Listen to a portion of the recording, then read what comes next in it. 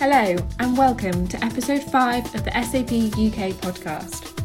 On today's show, we're exploring data analytics in sport, and we have a fantastic lineup of speakers, including an Olympic gold medalist. So this is one you really don't want to miss. Thanks again to the C-Suite podcast for producing this episode. Let's dive right in. My name is Russell Goldsmith, and as we continue to record the podcast in lockdown, I'll be speaking to all my guests online, and coming up we have 6 incredible interviews. And so this episode will be a little longer than normal, but do make sure you listen to the end because there will be some great insight being shared. In a short while, I'm going to be chatting to Angela Ruggiero, who is an Olympic gold medalist and now CEO and co-founder of Sports Innovation Lab, and she'll be talking to us about the future of fan engagement. We'll then be joined by Chris Turner, CEO of Sports and Wellbeing Analytics, whose company has developed a mouthguard that actively monitors impacts to a player's head during contact sport. Preeti Shetty from the Football Foundation, who heads up Upshot, will talk to us about how they are helping sports organisations, particularly at grassroots level, to collect better data that can focus on the outcomes within society. Then we have Dr. Sarah Gilchrist, a performance consultant who has supported British rowing to multi-gold medal success at the Beijing, London and Rio Olympics and Paralympics, and she now focuses on the importance of sleep. And then finally, Alex Cook, Data Intelligence Partner at PwC UK, who leads their partnership with British Athletics, will help us wrap everything up. So a packed show, but joining me now to kick it all off is Milan Cherny, a Director of Strategic Partnerships at SAP Global Sponsorships. Welcome to the show, Milan. I thought you could perhaps set the scene by giving us an overview of the kind of technologies we're talking about here and the sports that you're involved in. Yeah, thank you very much for having me, Russell. It's a pleasure to be a part of the podcast, and I'm happy to talk about the subjects that I'm managing at SAP Sponsorships and the kind of technologies we're using there.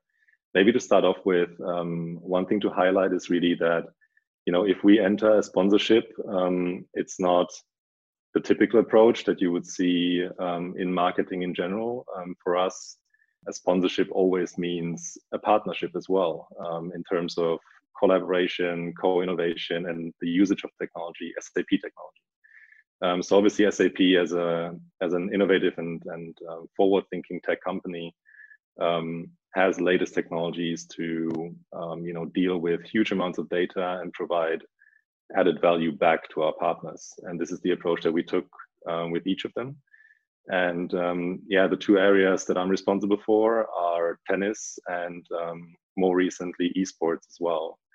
And both of those properties are making big use of our technology in various areas with the athletes, with the players, with coaches and media. Well, the esports is a really interesting one, actually. I want to come back to that, but just focusing on tennis, which you just mentioned there. What I'm keen to understand is how the data analytics is being used by both the players and the coaches. Absolutely. So as an example in tennis, we started the journey with the Women's Tennis Association, the WTA, around about 2012, so about 7 or 8 years ago. And we really took the approach to speak to the so-called end users first. So we got in touch with players and their coaches, and we asked the question, okay, what keeps you awake at night? What are you missing in terms of access to data and information in order to improve your performance on the court? And it was very interesting to see the different approaches that, the different coaches would take and in terms of how they interact with their players. But in general, in tennis, you have kind of an unchanged environment at each tournament. And the data that can be generated from that environment can be used to do different kinds of analysis about the game. And so this is the approach we took. We are looking at roughly 2 data sources. One of them is the umpire tablet, which is used to put in, things like scores. But then also, an automated data source, which is the electronic line calling system, which is also being used for challenging umpire calls. And this system is mostly, consists of 8 to 10 cameras around the court. And we're receiving the raw data stream from that system. And so then you can imagine these cameras tracking movement of the players and also of the ball. So every hit point, every bounce point is running straight into our system on SAP Cloud Platform, and we can digest the data and and send back that information and insights to anyone who's in need, primarily the coaches on the side of the court. Is this what we know as Hawkeye? Is that the same? Is that what you're referring to? Exactly, yeah. Hawkeye is one of those providers, but there are more in the market by now. Right. And can you maybe share some more detail on how you're working with a tennis coach at the moment? Yeah, absolutely. So the most recent functionality that we added to our SAP Tennis Analytics suite is called Patterns of Play. And it's got a bit of a background story. So we've, same as we worked with the coaches in the past, we also took the approach here and asked them, okay, what are you missing? You get the ball plotting for serves, you get rally shots, stuff like that. But most of them are really interested in, the sequences of rallies and then figuring out, what a player or an opponent would be doing across multiple shots at certain scores. So we really looked into that and put that into a user interface, which is easily usable by anyone.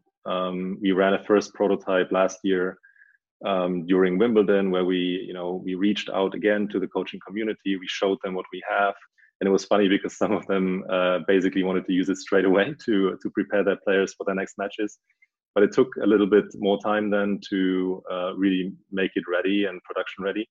But this is kind of one of the examples how we really translate a requirement that we hear in the community and within the target audience and convert it into a piece of software which then can serve a wide array of people and gives enough flexibility for them to make their own use of it and create their own analytics based on the data that we provide. And what about the experience of the fans, though? So take Hawkeye as an example. I mean, I personally think it can really enhance the viewing experience sometimes. It gets quite fun watching, if a player's questions a certain call and, you start to see the replay and all the fans are starting to cheer. But then at the same time, if you take something like VAR in football, I personally think it's kind of killing the game, or certainly for the experience of the fan inside the stadium when you're just sitting waiting to find out what's happening. And then you've got things like the stats that they show when you're watching TV, which again can be quite fascinating. But when the likes of, Sky, BT Sports, show a chart with percentage completion rates, and it includes things like defenders passing 3 foot to their teammates, which is a meaningless stat. Do you think sometimes it can go too far and get a bit ridiculous in that respect? Yeah, look, I think one part of the process of us working on sports is also collecting that kind of feedback and getting in touch with the target audience. And yeah, it's actually, really quite surprising and also satisfying to get, loads of different feedback. So there will be people who will tell you, I don't see value in the stats. I just want to watch the game and enjoy myself. And any additional information just makes it more complicated or harder to digest. That certainly happens and exists, and that needs to be respected. That's fine. But I think any kind of additional contextual information about what you see on the screen is ultimately beneficial if it's done the right way. And I think that's the decisive point here. It's kind of a balancing act of, not overwhelming the audience, but at the same time providing them with insights which really enrich their viewing experience. So, when, going back to tennis, if you give the audience just the speed of a ball, then, it might be a fun fact, but, it's somewhat meaningless. It's without a context, or like, let's say a second serve percentage for a particularly strong player can be interesting, but if you have no context, then there's no point. But if you then put it in context with the serve speed and maybe the scores at which the success rate is achieved, then all of a sudden there's a story behind it. And if it's presented well, then it can be picked up by any fan because it's intuitive and it makes sense. Or it can be, picked up by a commentator and they can spin their story about it. So I think there's, it's a fine line between finding the right stats, presenting the right way, and essentially boring and overwhelming the audience. So that's an important thing to look at, and this is why we're always in touch with the target audience as well. Sure. Okay, and then let's move on to this area of esports, which is just huge business now. Players earning serious money, massive sponsorships. Tell us about the work that you're doing with Team Liquid, who are a professional esports organization, aren't they? Yeah, Team Liquid is actually a very interesting organization. They've been around in the market for about 20 years by now. They've been founded in the Netherlands as a clan originally. and they're really a great partner to us. Esports as an industry has been around for a while as well. It was just somewhat under the radar for a long time. And it started, coming to the surface in like, let's say, recent years, entering now the big stadiums, attracting, huge amounts of people, really going into the stadium, a 15,000, 20,000 seat stadium, and watching players play something like Dota 2 or League of Legends, which I think 10 years ago would have been, unimaginable. Yeah, it's drawing in a huge audience, and for us at SAP, it's the reason why we entered esports is twofold. The main reason is really that we see the opportunity to tap into that community of young people who are, supposedly tech savvy. They typically have a background in some kind of computer science or informatics disciplines, which makes them very interesting for us, of course, as a tech company and as an employer. So in a nutshell, it's employer branding for us, really get into the faces of these young people and make them aware that there is SAP in the market, and we also have cool jobs and can offer cool careers. And then the second reason is really quite simple. Esports is completely digital by nature, and the amount of data that's being generated in every single game is just vast, right? So, and we have the means and the tools to digest it and to process it. So that's a really good fit for us. And these are the two main drivers for us why we wanted to enter esports, and also to try to add some value back to that industry, which is growing at a very high rate at the moment. Yeah, I just want to get your opinion on something. I looked at Team Liquid's website, and on it they state, so they've got over 60 championship caliber athletes, is how they describe them, in 14 of the world's top games. And I stress the word athlete on purpose. What would you class esports players as that? Yeah, look, I think that question would really provide enough material for another hour-long discussion. But I tend to be really quite diplomatic about it. I know that people kind of look into making that difference between esports and, let's say, traditional sports. Yeah. But in my personal opinion, I think there's a world where both can coexist.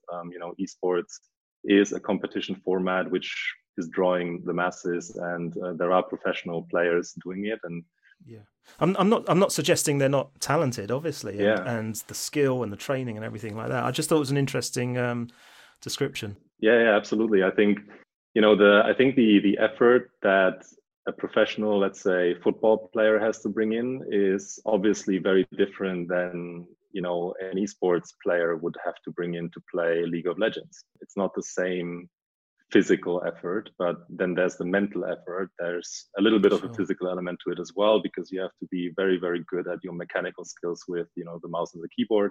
But then it's also a lot of understanding for the game's complex mechanics. And then there's a competitive aspect to it. So you're really under pressure when you're on stage and playing another professional team. And so there's a lot of, let's say, joint elements between traditional sports and esports. And again, the competition formats now really reach a level of professionalism, which is somewhat comparable. But of course, traditional sports have been around for a long time, and there's also quite significant differences between those two ecosystems. Yeah, of course. And just going back to traditional sports then, I mean, we're recording this, we're still in lockdown to a certain point, and, there's very little traditional sport being played. As we're recording this, German Bundesliga is back, but playing in empty stadiums. Yeah. We've just heard from the English Premier League is going to be restarting soon as well.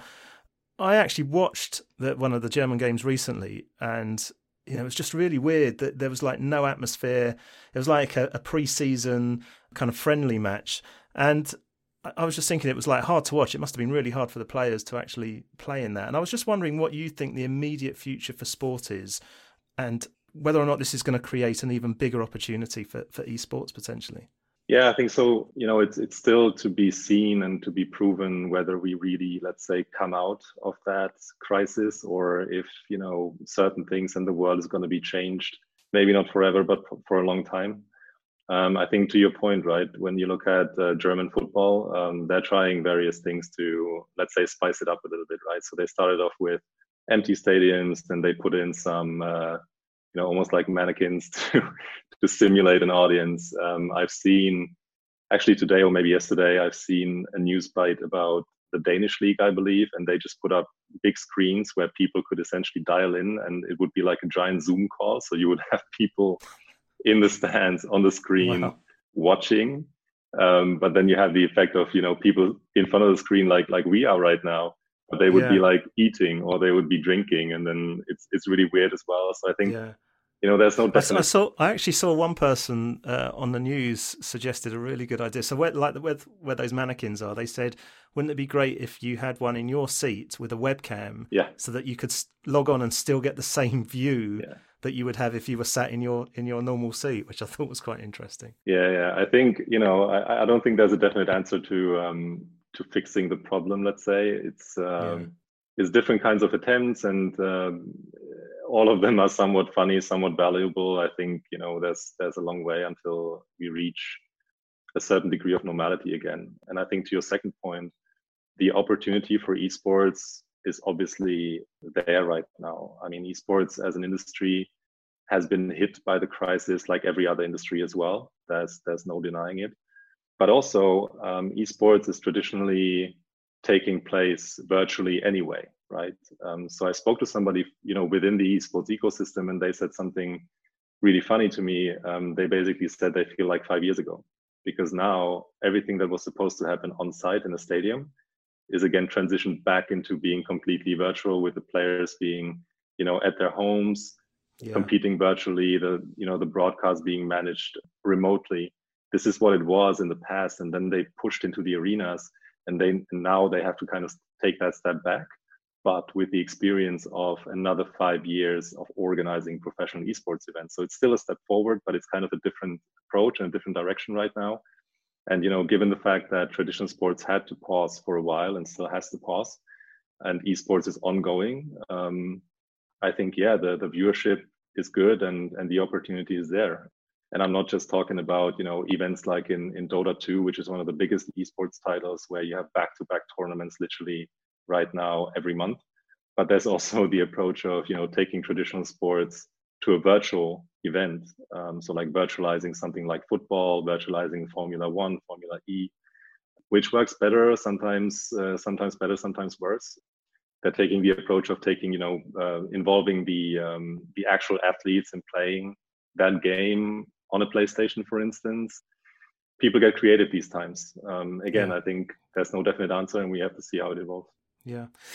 Fascinating stuff. Milan, if listeners want to find out more about what SAP are doing in this space, where's the best place for them to go? The best place to go to learn about what SAP is doing in sports is most likely social media. So just look for the channel SAP Sports and Entertainment on Twitter, Facebook, and Instagram. We're pushing, you know, content on a regular basis, and there's a good variety of sports in our portfolio. So everybody should find something that they like. Tremendous. Milan Czerny, thank you for joining the show. Thank you so much for having me. Now, I'm really excited to welcome my second guest to the show. Angela Ruggiero is a 4-time Olympian and a gold medalist in ice hockey, was the first female non-goalie to play in a men's professional hockey league.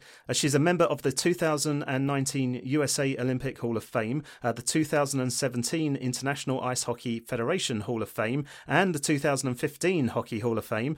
She sat on the International Olympic Committee Executive Board for almost a decade and served as the Chief Strategy Officer for the successful Los Angeles bid to host the 2028 Olympics. She's an author, a brand ambassador, an investor, motivational speaker, a podcaster. Oh, and she's also just recently returned from maternity leave following the birth of her second child. So congrats on that as well, Angela. Aside from all that, she is also the CEO and co-founder of the Sports Innovation Lab that works with brands on their fan experiences through data-driven technology insights and industry-leading research. And obviously, that's why we've got her onto the show today. So thanks so much for joining me, Angela. I may have missed out the Harvard MBA, but I hope I didn't embarrass you with that intro. I think I covered off most of the important stuff there.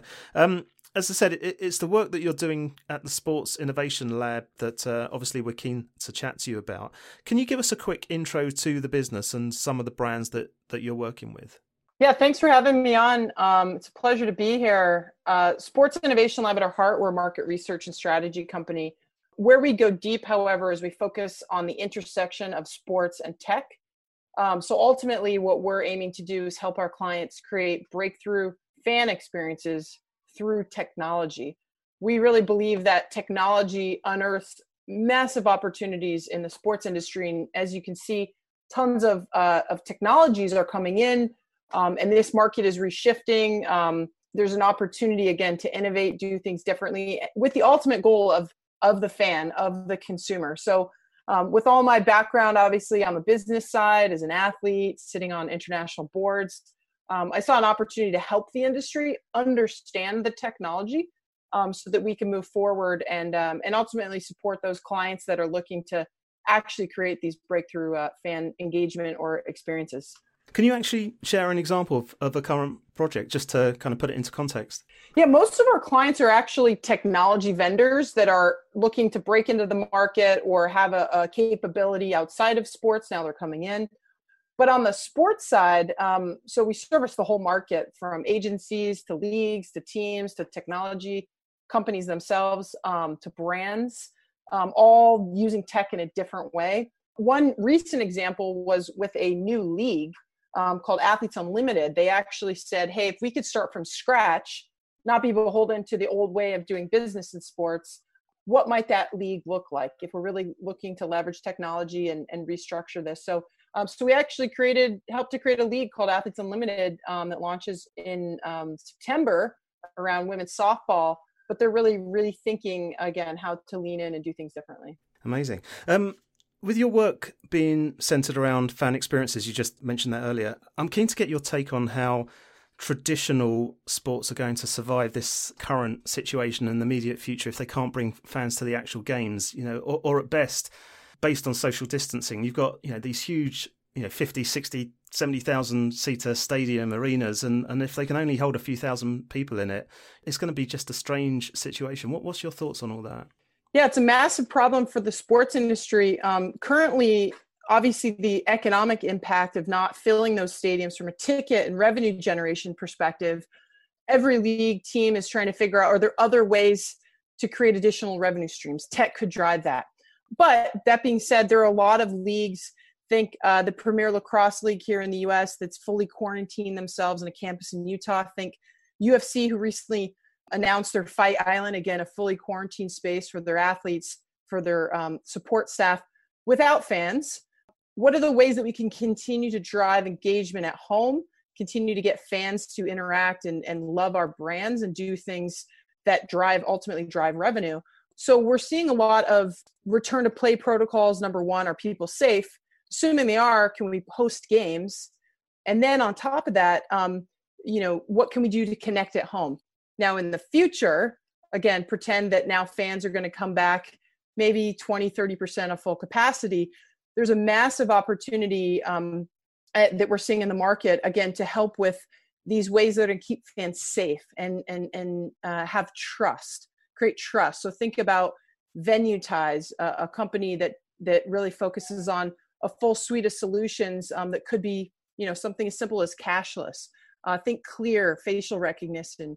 Think ways that, again, you could minimize the potential impact of COVID, assuming that fans are coming back still with social distancing in mind. So there's a lot of these companies, again, that are creating a way that you can watch at home and be more engaged now at home than pre-COVID, because, again, if we can't get up and go, we want still that sports experience.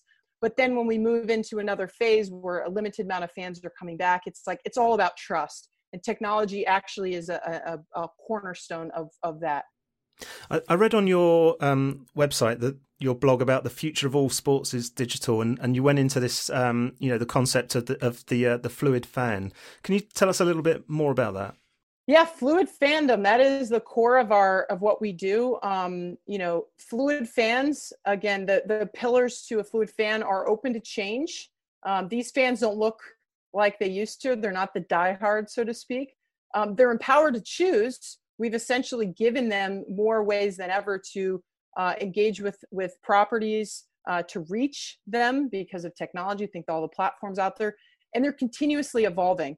You think you know them one day and they're very different the next. So fans today look very different. They're no longer tied to geography. They may follow players versus teams. They're super tech savvy, so you don't have to explain. They can find your content anywhere with multiple screens. They may actually vote on values, right? They might follow a team that is eco-friendly or diverse versus they're simply the best team out there.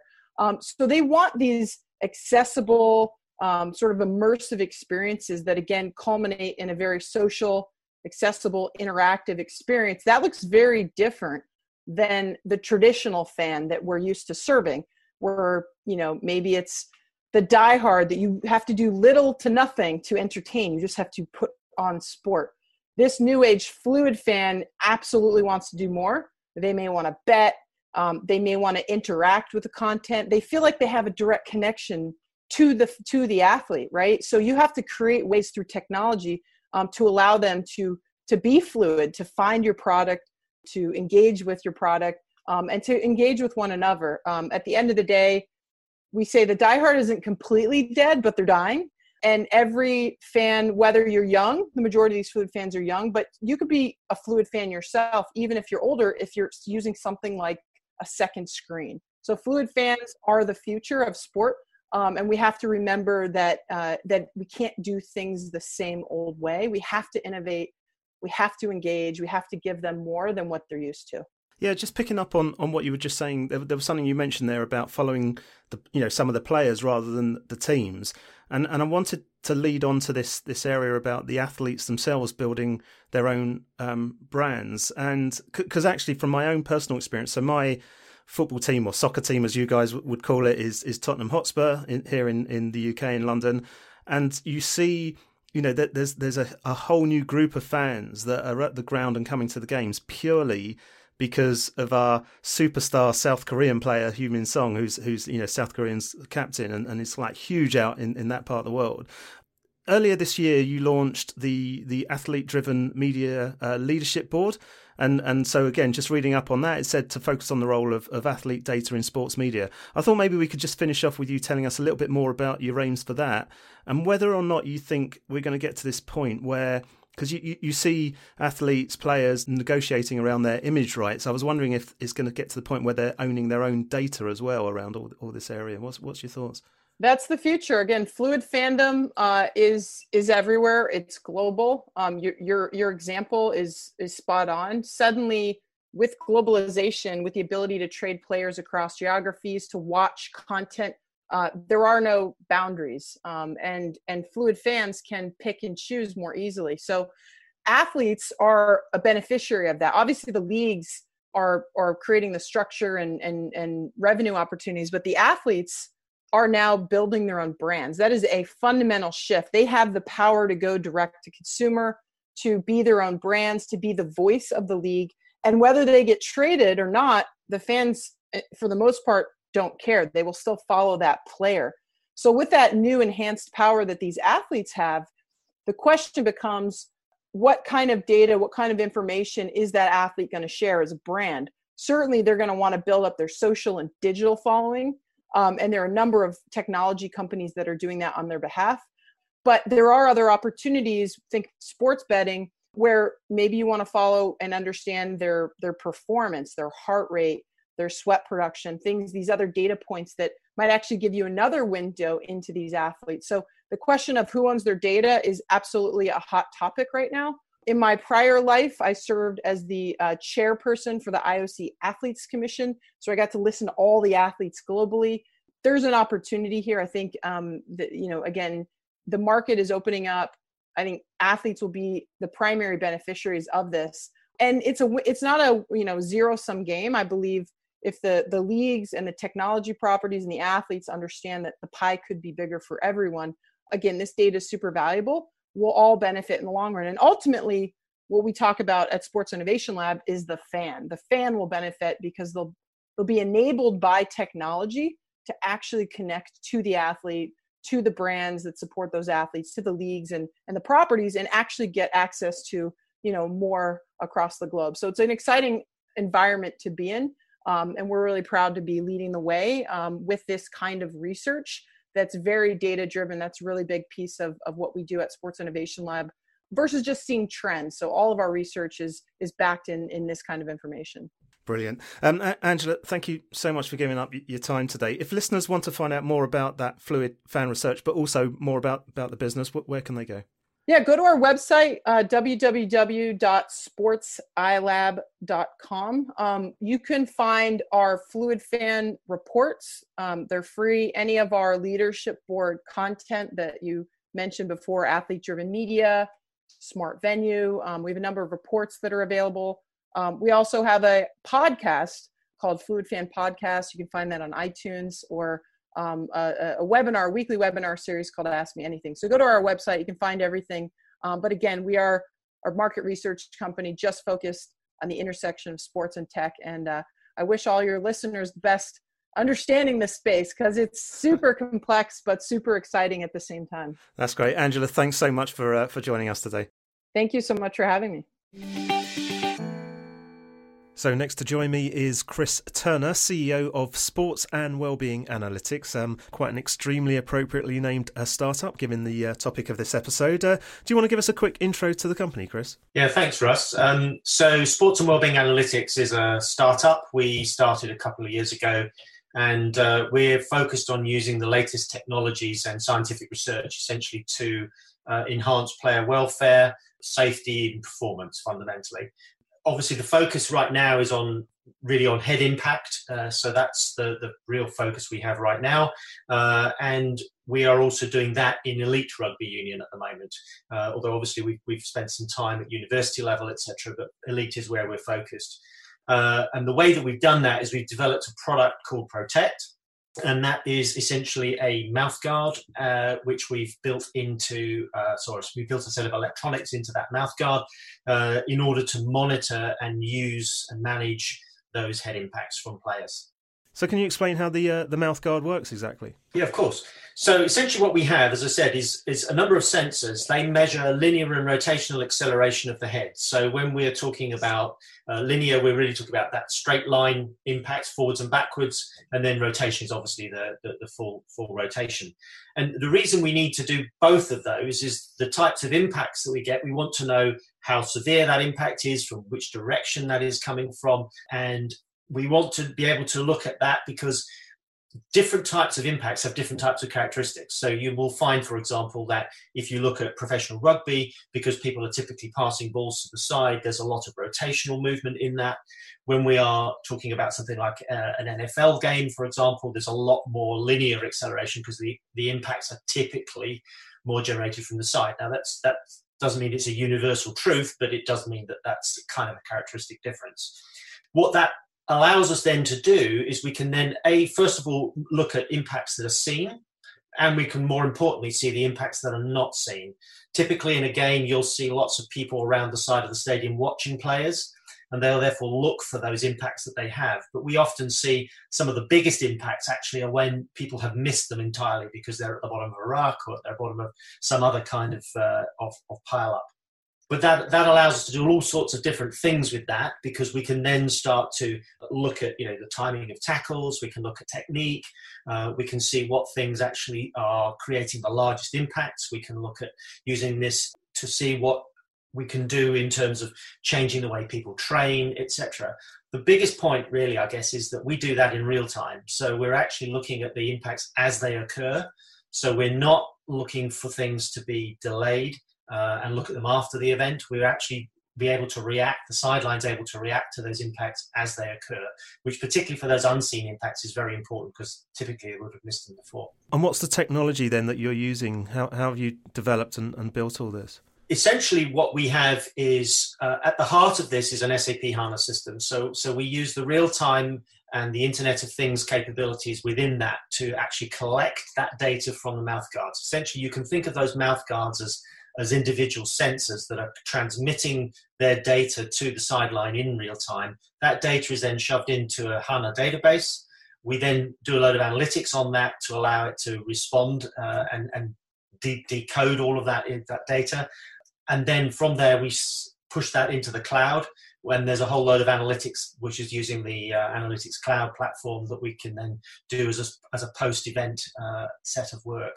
So essentially, that's how it works. And do you have any examples that you can share of who you're working with at the moment and the benefits that they're actually seeing? Yeah, so we've spent a lot of time working with one particular team, which is the Ospreys rugby team in Wales, and we have got a lot of data from them. But I think the big things that are really interesting is we're able to see what's happening during the training events. So we're able to see how players are interacting when they're training. So some drills will be more contact-based than others. And at those contact-based drills, we want to know who's getting the biggest impacts and whether those impacts are necessary or unnecessary, whether they're planned or unplanned, if you like. If they're unplanned, we can look at, with the club, we can look at the drills and determine whether or not to change those drills to reduce those impacts. We've got a great example of what they call a jackal drill, which is basically a player on the ground who is passing a ball back in the form of this drill to be distributed out. But to make that realistic, they put people trying to take the ball off that player, known as a jackal. We found that when that was occurring, the guy on the ground was the only person getting any impacts. The problem with that is that the guy on the ground was the person that was not supposed to be getting any impacts because he was supposed to be out of contact and resting. And the idea was that wouldn't be a requirement. So you can you can sort of tweak things around like that. We're also able to get things like positional data. So we're able to use the data that we get off of, for example, individual positions like a winger or a lock or whatever it is, and use that data to work out what a normal load for that player looks like. We're also then able to look at what an abnormal load for that player looks like by the same token. So we found that some players were getting impacts later in the game that might be bigger than they were getting at the earlier part of the game because the way that they were reacting to that. However, what was actually happening was that their neck strength was running out, or the endurance of their neck strength was running out. So when they hit the ground, they kind of got much more whiplash than they would have got before. As a consequence, the size of the impacts went right up.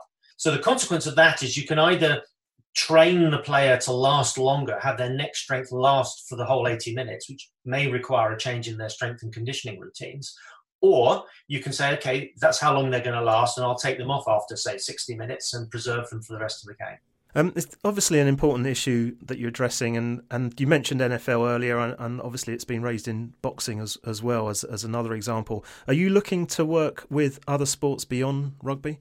Oh, of course. I mean, this technology is applicable to any contact sport, whether it's ice hockey or boxing or mixed martial arts or NFL or any of those things. So yes, we are doing exactly that. In fact, we've got some exciting projects that we're working with in boxing and mixed martial arts already.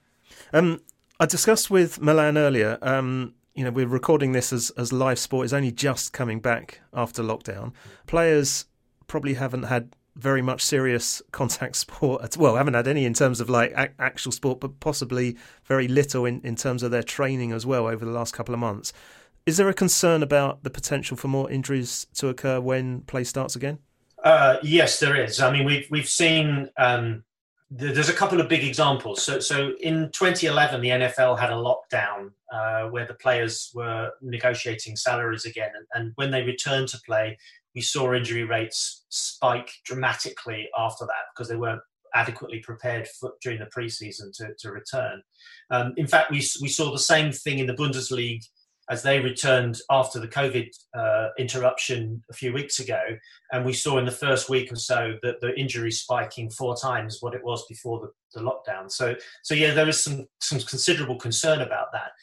So one of the things that we've tried to use our data for is to look at, can we help players return to that level of contact much more safely? And we've actually found some really exciting insights from the data that allow us to help those clubs to build out those return to play. And we're working with a number of the Premiership rugby sides in the UK to help them with that return to play approach. So as a result, we've built a return to contact white paper that allows to help clubs to detail out the processes that they can go through to achieve that. Great. Could you go through a little bit more detail in terms of what's included in that? Yeah, so essentially, when players come back, they need a certain amount of adaptation to get them used to what a normal contact load is in a game. So we've actually been able to use our data to determine what that normal contact load looks like. And we've been able to shape a training program to allow them to address that level of detail of contact exposure, so that by the time they exit the program, which is typically sort of 8 to 12 weeks, depending upon how conditioned the players are when they come into the program, they are ready for normal levels of contact. One of the beauties of it is, of course, that we're able to simulate some of that contact even whilst players are in lockdown.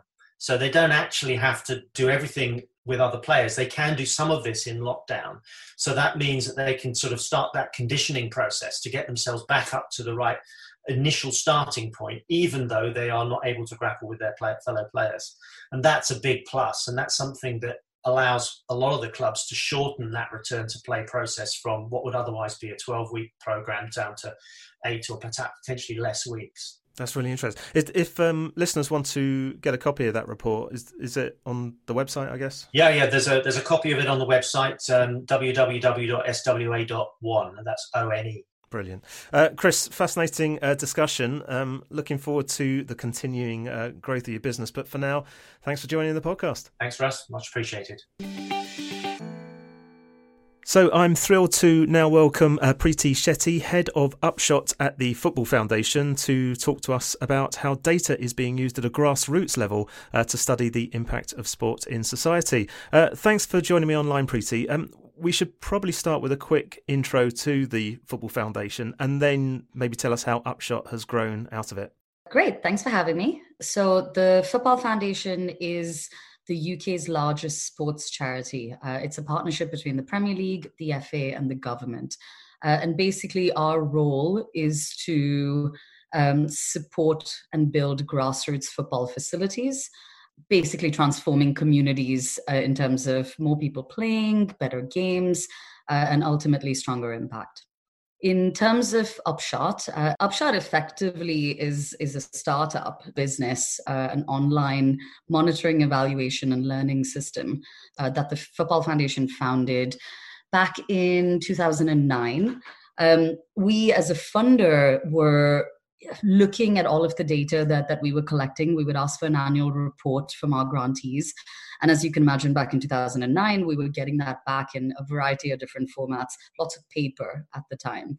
And we felt very much that our internal insight teams were just collating data. They weren't really doing anything else with it. And we wanted to move towards understanding this so what question.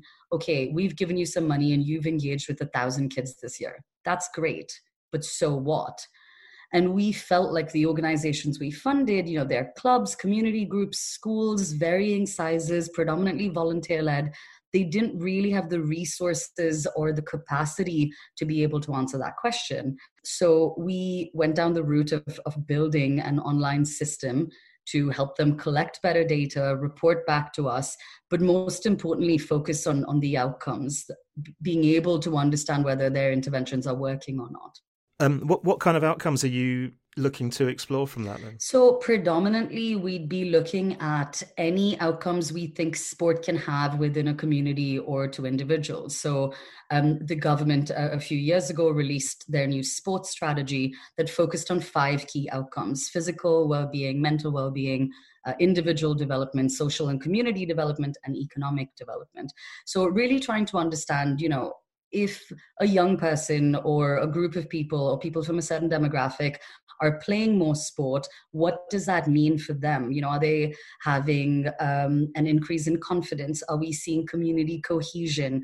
Are we seeing a drop in crime rates? But we felt, and I think it's very common across sport, that a lot of this good stuff is quite anecdotal, and there wasn't really any hard data and evidence that sat behind it to prove that sport does make a difference in all of these different ways and not just in terms of health. And it's not just the Football Foundation now that Upshot, I know you're part of that, but you're now working externally to that as well, aren't you? Yeah, so in 2012, we realized that while we had built Upshot initially to work in-house for our grantees, Lots of other sports and lots of other charities out in the sector had exactly the same problems as us. They were trying to answer the so what question. They were struggling with resources. Everybody was starting to look at technology as an answer to their problems. We had done quite significant consultation with the sector as we were building Upshot. So we were quite well placed to offer it out to other organizations. So we launched commercially, if you like, in 2012, where we license Upshot to anybody who wants to use it. And they tend to be, predominantly sport for development organizations or national governing bodies of sport or universities, local authorities, where they want to see an impact on society. We currently work with just over 1,000 organizations. The range has grown quite significantly. So lots of sports, like I mentioned, but we also work in 32 countries. We have the system in 4 languages. We work with, tiny organizations in Iraq that use football to tackle landmine awareness, for instance. We work with a brilliant organization in Brazil that uses boxing and martial arts to tackle crime and violence in favelas. We work with MLS clubs. So the range is quite broad, but we all have something in common. We're trying to do something predominantly using grassroots sport to be able to make a difference to our communities. Amazing. And tell us how it actually all works then. How does the whole system work? So it's a cloud-based system, and it's pretty straightforward in that it helps you collect all of your data at your sessions, if you like. So who's turning up? Where are they from? What do you know about them? What are their attendances at your sessions? But then it starts to go into quite a lot of detail around tracking individual journeys. Have you seen that, their family situations have changed, or they've got qualifications since they've been with you? And also quite a lot of qualitative data. So photos, videos, case studies, you can do surveys, and then really closing that feedback loop. You can share that learning with your funders and stakeholders, and there's a reporting suite that enables you to understand if an intervention has worked or not, and how well you're doing against your key performance indicators. We recently launched 2 different apps, again, just to facilitate this easy data input. We've all heard those stories of volunteers and coaches working really hard all day, and then at the end of the day, they go to the office or they're home and they have to type everything in. And for us, it was moving away from that and saying, actually, we all use a phone. Why can't you have your phone out at the session? You take a photo, you do your register and your attendances, job done, delivering a really good service to the people that you work with. So can you share some examples of the impact you've seen as a result of organisations, charities or local teams using Upshot? Yeah, so we see this at every level, really. For a coach or a team or a club that's delivering sessions on a regular basis, it's very much around organization and effectiveness. Do they know who's turning up? Do they know where they have to be when they have to deliver? Do they understand their audiences? They can plan their sessions better. We see it as well at a management level, setting yourself KPIs, understanding whether you're doing well or not, informing future decision making. And then we see it right at the top. A lot of the work that we do feeds into national and international strategies. So it's being able to say, well, how does the work that I deliver on a local level or with, a particular demographic of people, how does that feed into my national government strategy? What impact am I making on crime rates in my local area? A lot of the work that we do links into things like the UN Sustainable Development Goals. What is sports' role within that? How do you know that you're making a difference in these areas? But really what it comes down to is about having really good data. It's telling you what's working. It's telling you what's not. If it's good, then you replicate and scale. If it's not working, you tweak and adjust. But the key thing is knowing it in real time. And I think that's what's made the biggest difference to our organizations, is they've been able to catch something that isn't working early on, as opposed to waiting till the end of the project and then having to start all over again. And what about during this current crisis? I mean, have you been looking at the impact that not being able to play sport at grassroots level due to the threat of coronavirus is having on society and also on our well-being? Yeah, it's had a huge impact, as you can imagine. You know, lots of our organizations, their bread and butter is delivering out on a field or in a community somewhere. They haven't been able to do that. They haven't been able to reach their audiences, but we have really seen resiliency within the sector. Quite a lot of delivery has moved online. I had a wonderful story the other day about one of our organizations that said, you know, your coach is like your mentor, is a bit like your psychologist. You know, you don't just work with them, but you talk to them. And for lots of vulnerable, at-risk people, not having that interaction can be hugely detrimental. And we're seeing a lot of our coaches and our volunteers really starting to look at this very differently, move their work online, use the phone. A lot of this is going back to where we were before, just picking up the phone and having a chat with somebody. For us, the most important thing, and I think that this realization again about real-time data, it's enabled our organizations to understand who are the most at risk, who are the hardest to reach, because they have all their details stored. They can access it from home. It has meant that they haven't had to stop delivering. It's meant that they've just had to adapt how they deliver. And there's been some really wonderful examples, I think, of reaching new audiences, as we've seen all around the country. You know, exercise and sport is essential. It's as important as food and medicine. And therefore, how do we ensure that we are reaching people who don't have opportunity or access? Just changing it slightly in terms of the area of online.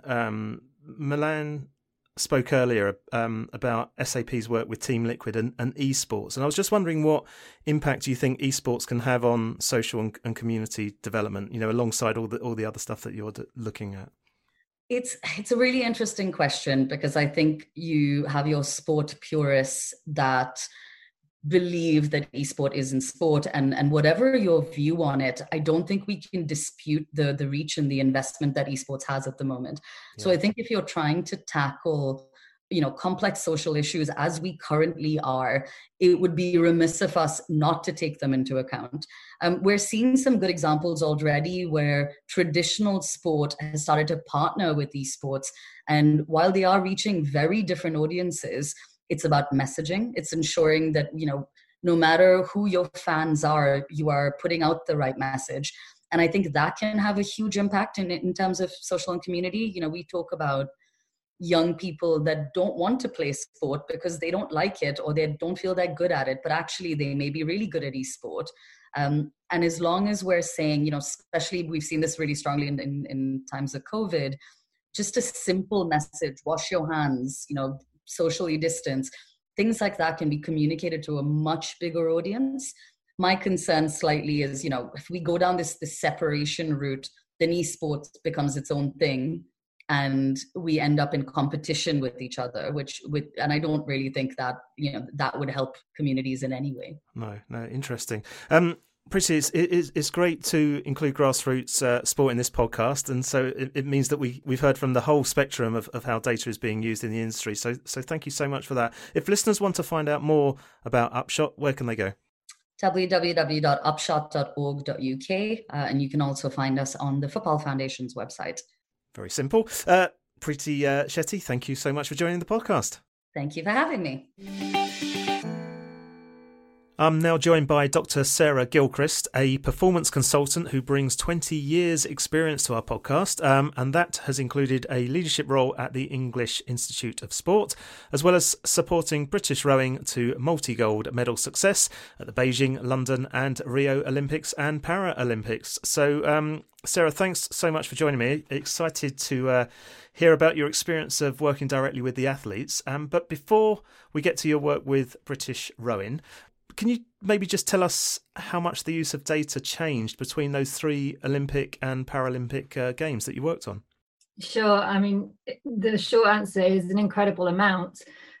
We went from using data within rowing in the Beijing Olympic Paralympic cycle, but the whole high performance system as a whole moved throughout those 3 cycles to utilizing data intelligence, employing more practitioners who were solely responsible for looking at data and feeding the insights back to coaches and athletes, to a place where now we have specific roles called data scientists. They didn't exist in the Beijing cycle, and it's quite common nowadays to perhaps combine a sports science degree with a maths degree, or even computing science. So we're even moving away again from the traditional physiology, biomechanics, psychology of sports science to looking at people with insights to computer science and computer technologies, to combine with their knowledge of what it takes to help an athlete cross the winning line.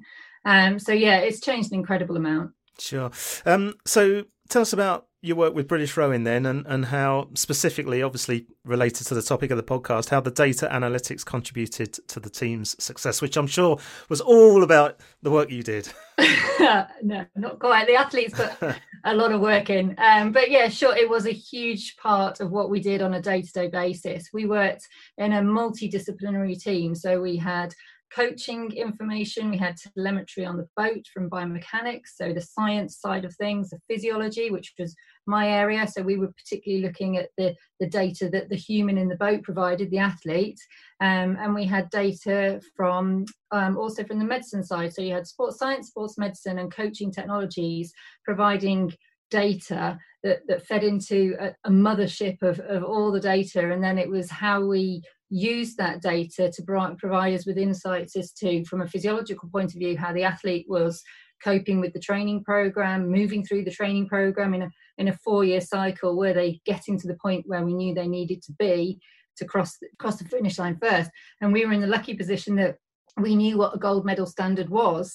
And we had all the information off boat speeds, off the water, and predictions that we could make. Difficult being an outside sport, but predictions that we could make within reason as to how fast we thought the boats needed to be to win the races, in the, whatever conditions were thrown at us on that Olympic, Paralympic final day.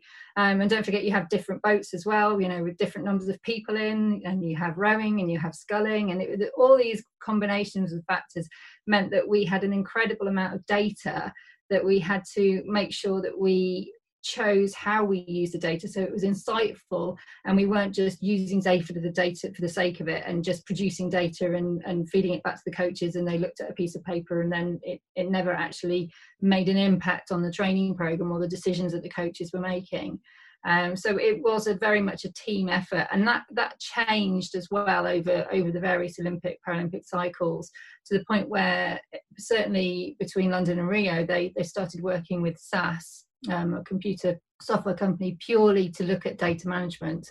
And that also transferred into the governing body as well. And I know SAS helped them, British Rowing, with membership, for example, which is obviously another database with large numbers in it. But the relationship exists now and has had a real impact in terms of mining the amount of data that the team produced. Can it get to the point, though, where there's too much data that you're focusing on? Yeah, for sure. So that's why you have to be careful when you've got data coming in from the science and medicine, and then you've got coaching technology data, coaching technical data. It's very easy to have death by data, in the sense that you're just seeing numbers, and you need to remember that there's a human being on the end of the product that you've got. So whilst the information off the boat and the boat speed and the telemetry off the boat is really, really important, ultimately it's an athlete, a human being that's making that speed happen, and a combination of humans if you've got more than one person in the boat. So the dynamics of how you use the data and the inferences you make from the data come back to the art of coaching science. Is it an art or is it a science? And that's where the relationship that you have with the coach is really important, and the relationship that the coaches and the athletes have is really important. And it becomes almost a collaborative, collective decision as to what changes you would make in a training program to make sure that you're adapting and responding to the ultimate what it takes to win.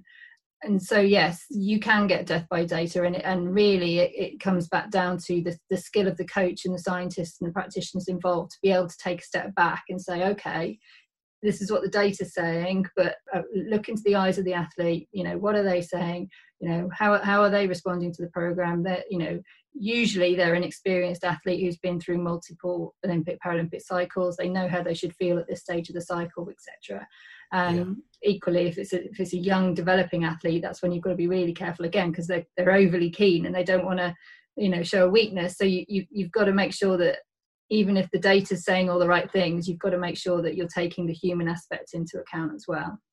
I want to ask you about the area you're focusing on now, because I also find this quite fascinating, and that's the importance of sleep and how it impacts on performance. Mm-hmm. Why choose that particular area for your doctorate?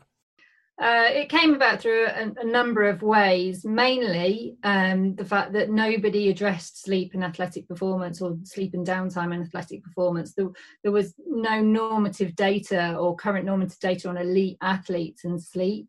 And so it came from questions raised from the rowing team in relation to their sleep. And also it was the year before 2012, and we knew their downtime was being impacted. They were getting pulled into London for media commitments, so ahead of the home Olympics. And we wanted to capture data on how that was impacting on their recovery.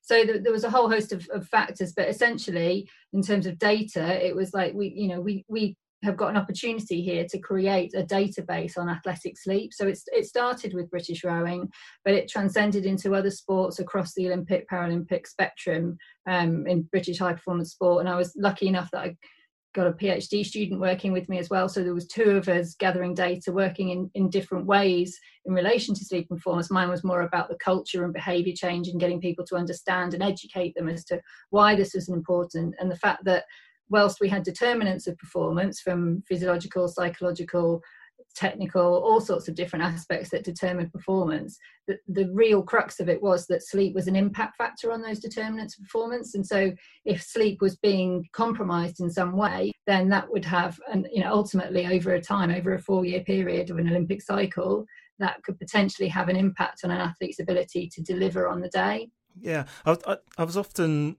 wondered actually that in terms of so take football for example, mm-hmm. and where players each week they've got a different kickoff time. So one weekend they might be kicking off at say midday, then they've got a midweek evening game at 8 o'clock, and then the following weekend they've got a 4 or 4:30 kickoff, and so their whole sleep patterns must change constantly to ensure that they're at the kind of peak come kick-off time. Is that really difficult to manage both for the players and the coaches?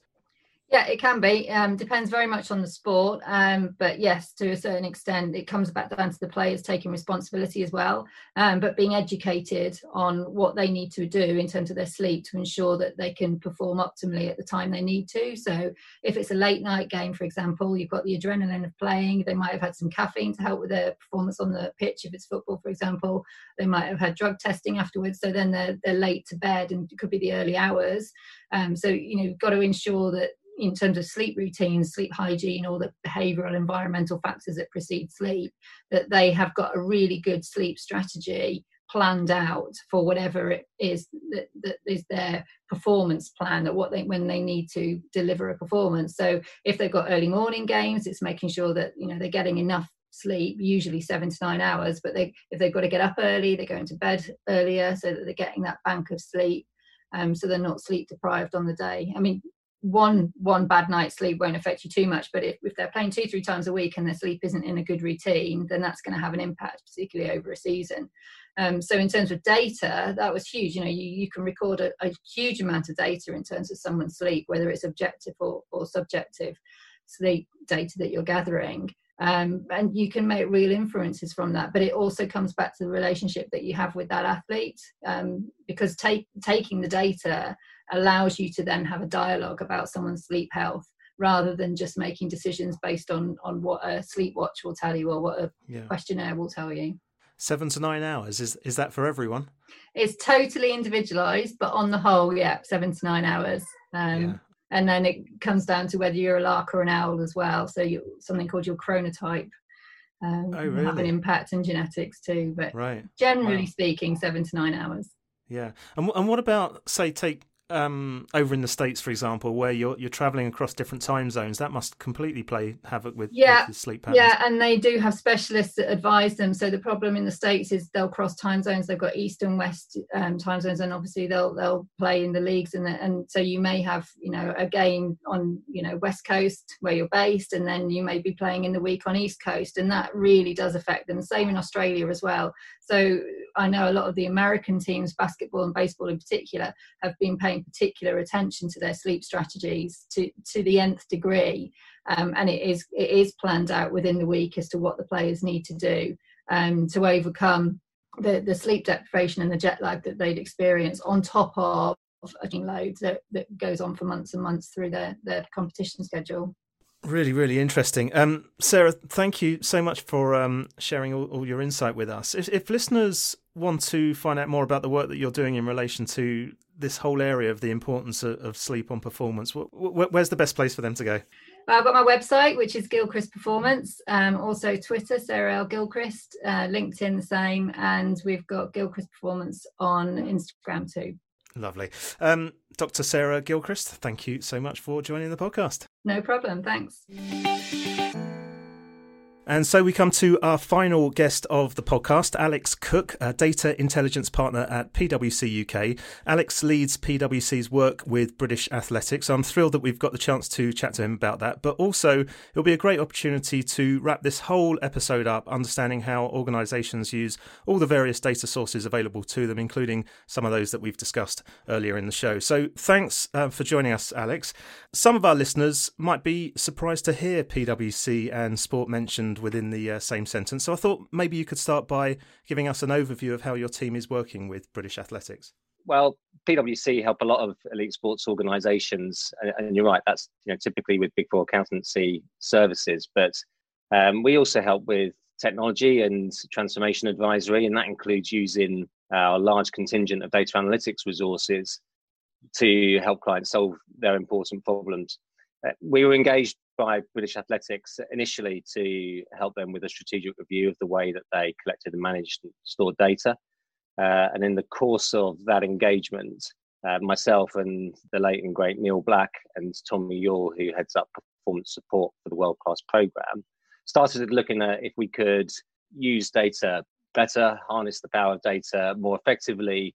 What could that do to help them with their mission, which is to win more medals in more events? How could we provide insights to athletes and coaches that would help them to perform better? So we developed a logical model for athlete performance, which we called our probabilistic model of athlete performance. It's a blueprint for how all of the data sources that can be collected with respect to an athlete can come together to help coaches understand what makes a material difference in terms of preparation and training and ultimately performance. It includes managing the acquisition of data. Some of your guests earlier were talking about different sensors that provide data. How do we bring that into an environment where we can include athlete self-reporting and well-being, or data that's collected by coaches at the trackside or in the gym, and bring that together in such a way that we can provide a suite of standard reports and analysis and deep data science to really get to understand what drives performance. It's been a great experience so far. We're finding that their values as an organisation, closely relate to ours. We're all about solving problems in society. In this case, it's helping a nation's iconic sports perform better. Can you share some examples of where you've seen an impact on a particular athlete or one of the sports involved? Yeah, I mean, we're seeing impacts all over the programme. I mean, a particular example might be with respect to injury prevention. So when you have a real deep set of data, longitudinal over a number of years, you're able to look at the relationship between particular types of training exercises. So that might be the nature of the exercise itself. If it's in the gym, then the type of movement, whether it's a squat, whether it's a counter movement jump, the number of reps and sets, the weights that he used, the duration, the rest time, etc. And over the course of time, where injuries have occurred, you can look back at the data and look at what preceded either a chronic or an acute stress in the weeks prior, and compare that to a control set of data for the same athlete, i.e. where they didn't have an injury. And that helps you understand where there are combinations of exercises, combinations of training or rest, or other patterns that are contributing to that injury. And in the case of one particular athlete, we found some very clear relationships between Achilles injuries and particular exercises on an exercise bike and high intensity hack squats, and hamstring injuries that were caused by the frequency of weight lifts in the gym and exercises that they were doing with a shot put ball thrown between the legs. So that's, they're quite specific in terms of the exercises they're doing and the types of injury we're able to identify. Now, of course, armed with that information, the coach can be a little bit more careful about how those exercises are introduced to the athlete's training. Yeah, on the subject of injuries, actually, Chris Turner talked earlier about the impact of these long layoffs from sport can have on potential injuries. So he was talking about the example from NFL in 2011, and then just recently, as the Bundesliga came back, they've already seen an increase in injuries as they've returned to playing football in Germany. Have you been looking at how the COVID-19 lockdown is affecting British athletics training? Yeah, I mean, our job, Russ, is to provide technology support and data science support. We're not the sports scientists and we're not the coaches. So the business understanding here comes from those guys. So yeah, absolutely. We've been providing data throughout lockdown that helps those coaches to understand what's currently happening within their athletes' training and with their response to that training. This is really important because there are limitations on what athletes can do. If you're a pole vaulter, with the exception of a few of the athletes in the world, you haven't got a pole vault mat in your back garden, and you haven't got the length of run up, and you can't just go down to your local park and start lobbing javelins around. So there are certain exercises and certain specific drills that you just can't do in lockdown, and coaches have to adjust for that, and they adjust for that by trying to mimic the same actions on the body through other exercises and drills, and by measuring the response to that, they can have an understanding of how their athletes reacting. Now, this will be important when athletes return to those sorts of drills and start preparing for the specifics of their events, particularly those throws and jumpers.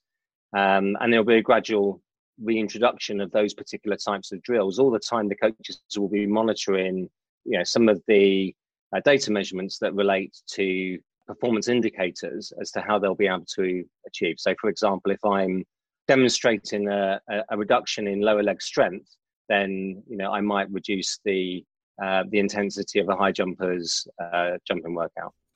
What about the work that you're doing with our Paralympians as well? I'm quite keen to hear about some of that as well. Yeah, we're seeing a growing parity in the levels of support that are provided to Paralympians, and an example of that, we've introduced some biomechanics analysis. Now, typically taking video of an athlete and analyzing that for biomechanical measurements. So the angles and the speed of limbs and how they associate with particular movements. Maybe it's sprinting off the blocks or throwing a shot put. That would take hours, maybe days, with a trained individual having to individually mark up specific videos and then calculate the measurements from that marked up video. Terribly manual activity. Using recent computer vision algorithms, we're now able to do that in a couple of minutes. And the first place we looked to provide that capability was with one of our Paralympian throwers. And for the main reason that they don't have the resources to be able to perform the same amount of analysis manually. Yeah, so we were looking for a real quick way of providing them with a similar type of insight to some of the other athletes, but without having to spend a lot of resources on trying to achieve that. In my chat with Dr. Sarah Gilchrist, I know you've had a chance to listen to the previous interviews. She was talking about it's very easy to have death by data. And in that you're just seeing the numbers, but you need to remember that there is that human being at the end of all this, or obviously in some cases in team sports, a combination of humans. What's your view on balancing all the data intelligence that you're providing together with that coach's intuition? Yeah, that's an interesting challenge because actually, too much data can be a dangerous thing. One of the challenges within the World Class program was that you had individuals with different types of data that would use that single view to make assumptions about how an athlete was performing or trending. Equally, for us to get to the cohesive whole, a fully integrated data set around this human system, will take us years and years and years, and arguably may never happen. So how do you bridge the gap between a fully machine learning, computer analytics driven view of performance and where we were in the past with coaches with stopwatches and pads and paper, which to a degree still happens today? And the answer is to try and help those coaches and those athletes become more data informed. So by bringing relevant data sets and reports and analysis to sit alongside some of the work they're already doing today, we allow them to use their intuition guided by some of the evidence points. Right. And of course, you have to start with data that has a defined veracity to it. We need to make sure data is of the right quality. We need to make sure that it's collected at the right frequency. We're dealing with sports scientists and coaches here who have a critical eye for detail. And it's really important that we build their trust by focusing on the data that we know that matters and that we know is accurate. That allows them to use that data alongside their intuition to help guide the actions they're taking with the athlete. Brilliant. Just want to finish off, Alex, by looking forward. How do you think this whole area of data analytics in sport will develop in the future? But and also, what major trends are you seeing? We started our relationship with British Athletics by leveraging thinking and philosophy and mathematical techniques that have been used in consumer products and retail for over 25 years now in marketing modeling. I was amazed at, honestly, just how far behind elite sport was from some of other industries in the world. So I expect a rapid catch up. If I think about a different sport, when we're looking at football at the moment, there are some really great examples of data being captured, using tracking mechanisms, so GPS and players moving around a pitch, or from analysing video for the same output. There's a whole industry around event data, who passed to whom and who had a shot and where was the shot from. And, we talk about, expected goals and things like that. The same challenge exists across all of sport, which is how do I bring all of those data points together to really understand the complex interactions around a single human system in the case of athletics, or the team dynamics in the case of football.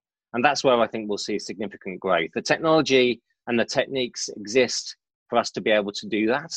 The advances in cloud computing, the advances in mathematical modeling allow us to capture the insights from those data streams in a way that we've never been able to before at this scale.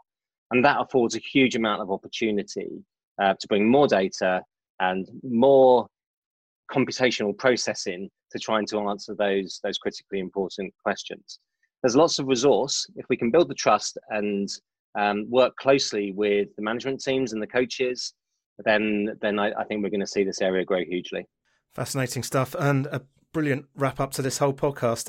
Alex, if listeners want to find out more about PwC's work with British Athletics, where can they go? So www.pwc.co.uk/British Athletics. Tremendous. Alex Cook, thanks for joining the show. My pleasure, Russ.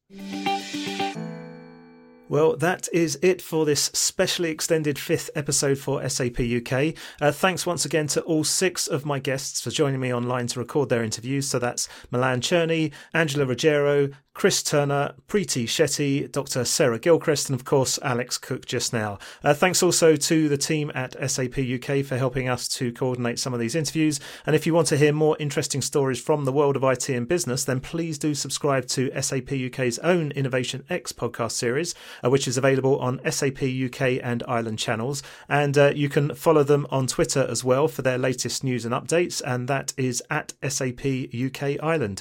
We hope you've got a lot out of this episode, and we'd love to hear any comments you have on the topic of data analytics in sport, which you can do via our Facebook page, Twitter feed, or LinkedIn and Instagram pages, and they're all linked from the top of our website at csuitepodcast.com, where you'll also find all our previous shows and supporting show notes, plus links to where you can subscribe to the podcast via your favourite podcast app. And if you've enjoyed the show, then please do give us a positive rating and review. Finally, if you'd like to get in touch with us, you can do that via the contact form on the website as well, or you can connect with me on Twitter using @Ross Goldsmith, or you can find me on LinkedIn. But for now, thanks for listening and goodbye.